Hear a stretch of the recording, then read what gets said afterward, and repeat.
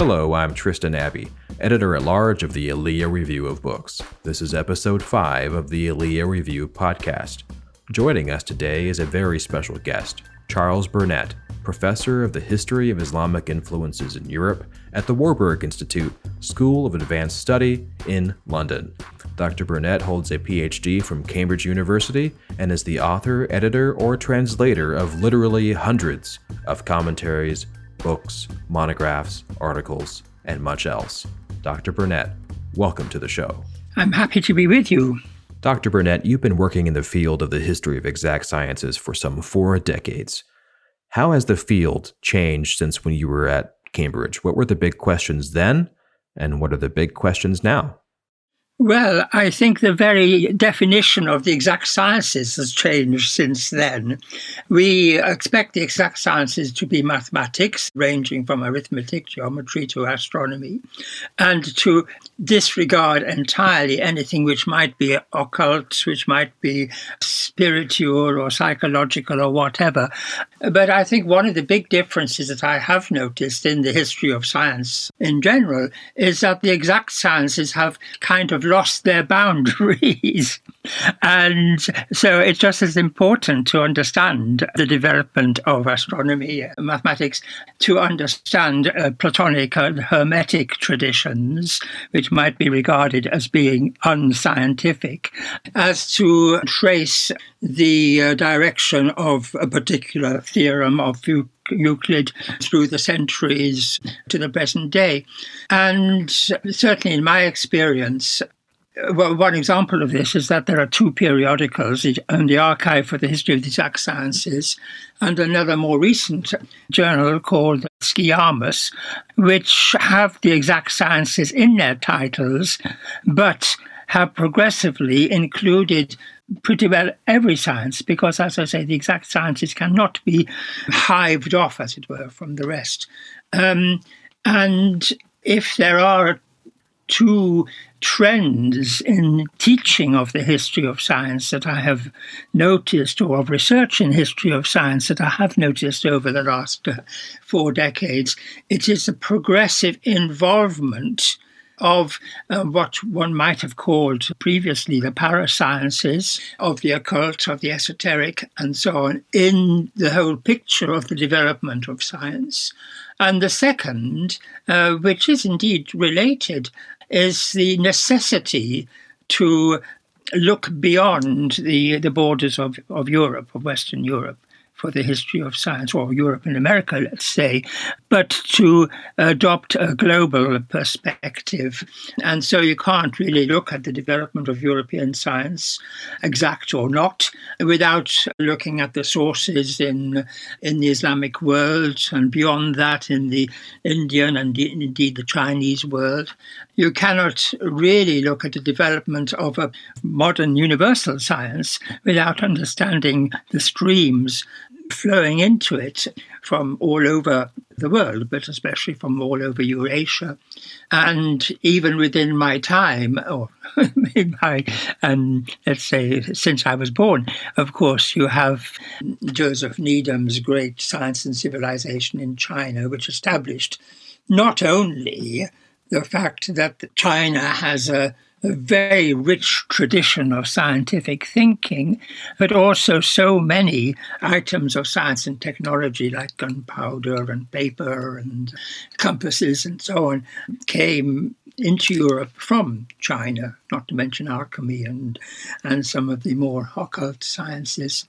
But sorry, that was a rather long way round in answering your simple question. But I just, I'm taking issue really with the fact that we are looking only at a sort of narrow subject of the exact sciences and what's developed over the last 40 years. Well, that's a fascinating perspective. I'm curious, is it an exaggeration for me to say that if you take the Babylonians and the Egyptians and the Greeks and the Romans and the Macedonians and the North Africans and the Persians and the Indians and the Central Asians, that there is a single tapestry here of the history of science? You put it very well by mentioning all those different sources. I had 2 mentors, one might say, who influenced me in the development of my own scientific thinking. One, Marie-Thérèse d'Albert, in fact, who was particularly interested in the transmission of Arabic Islamic philosophy to the West through translations from Arabic into Latin. But the other was David Pingree, who is well known as a professor of the history of science in Brown University. Unfortunately, he died 3 years ago. And he was able to paint the history of science on this large canvas that you mentioned by understanding and documenting the relationships between Egyptian and Babylonian science, between Babylonian Sanskrit science, we're progressing historically, but between Sanskrit science and Chinese, Sanskrit, Arabic, going back into Western Europe and so on. And because his focus was on astronomy, or let's say the science of the stars, which included so much astrology as well. And astronomy and astrology is based on mathematical paradigms, measurement of courses of the size of planets, of the length of the year and that sort of thing. It is easier, as it were, to trace the transmission from one civilization to another because you can trace very precise numerical values.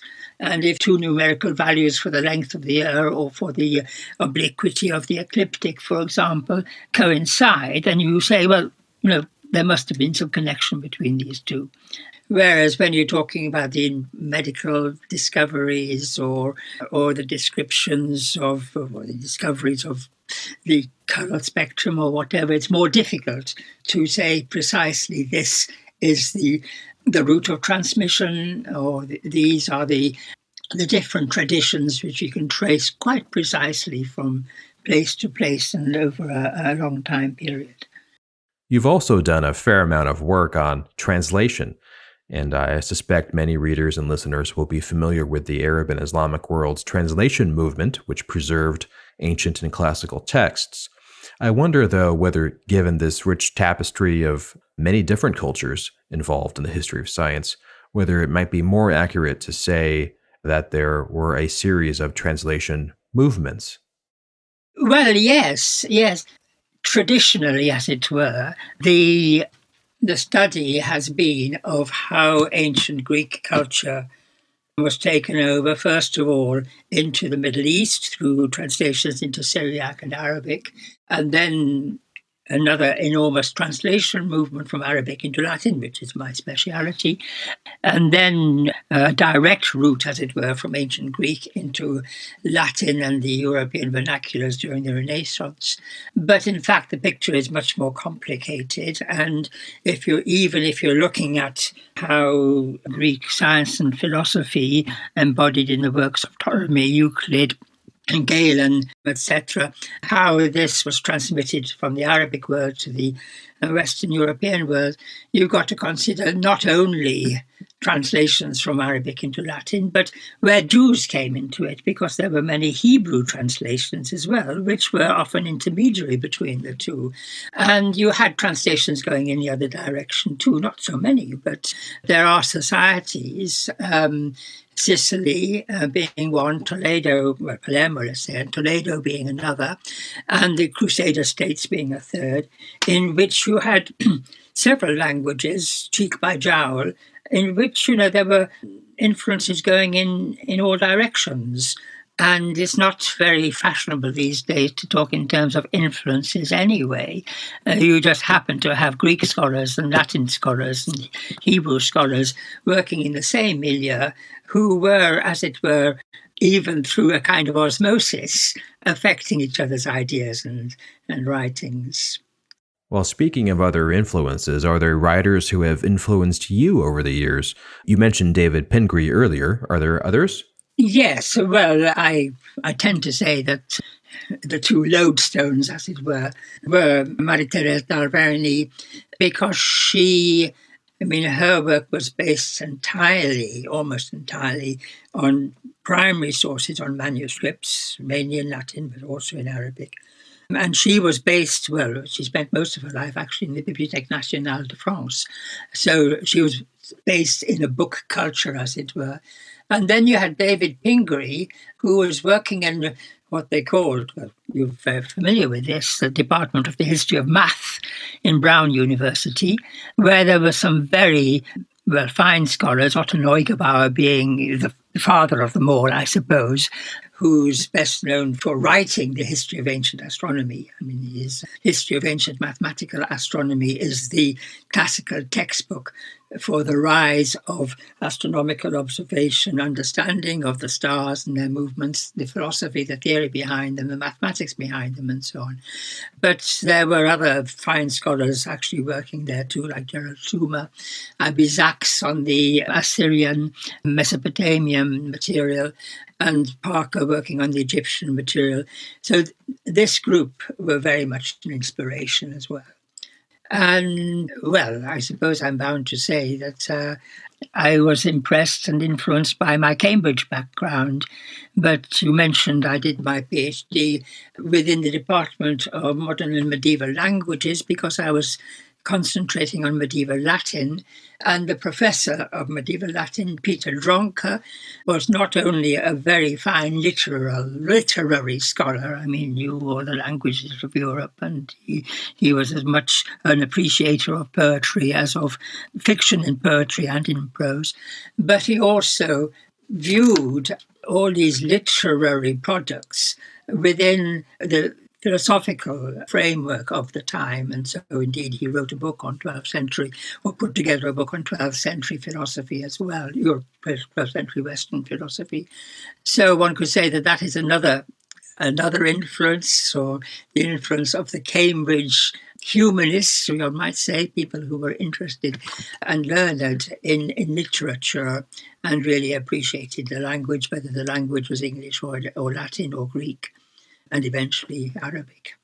One question I like to ask all of our guests, and it is not a slight at all on the nonfiction books, but I am curious, what is your favorite novel or your favorite fiction work of some kind? Well, that's much more difficult to answer than anything to do with nonfiction. I was puzzling over this, and I thought one thing that I was really impressed by was Gabriel Garcia Marquez' 100 Years of Solitude. But that was because in this remote Colombian village or whatever, I think it's Colombian, a wandering merchant came along with an astrolabe, an Arabic astrolabe that he was trying to sell to these semi-primitive native Indians of South America. But people like Jorge Borges, I was very impressed by the way that they used, in fact, quite a lot of this history of the exact sciences within their short stories and novels. And then more recently, I suppose, I've been reminded just of the power of Herman Melville's Moby Dick. But maybe I'm influenced by novels which are so deeply grounded in historical facts. It's perhaps, they say that classics are classics for a reason, and perhaps that's part of it. And you are correct about 100 Years of Solitude. It is the town of Macondo in Colombia. It was ages since I read that, yes. Final question for you. Readers or listeners who are interested in your next work, what can they look forward to? Are you working on anything at the moment? Do you have anything forthcoming? Well, I am at that stage, probably, when it's incumbent on me to finish so many projects which I've been working on for many, many years, and if I don't get on with them, they won't be completed. One of those projects, indeed, is a general history about the transmission of Arabic learning to the West. And that's been promised for a very long time. But the other projects are mainly important texts, either in Arabic or Latin, one on the astrolabe, one on talismans, which is about to be published, in fact, but others on, astrology and medicine. And these projects will keep me going until I'm no longer able to put pen to paper or fingers to computer keyboards. Well, I'll pray for many more years of that, and I'll let you get back to it. Thank you very much, Righto. This interview was conducted on June 15th, 2021. I'm Tristan Abbey with the Alea Review of Books. Join us online at www.aleoreview.com. That's www.aleoreview.com.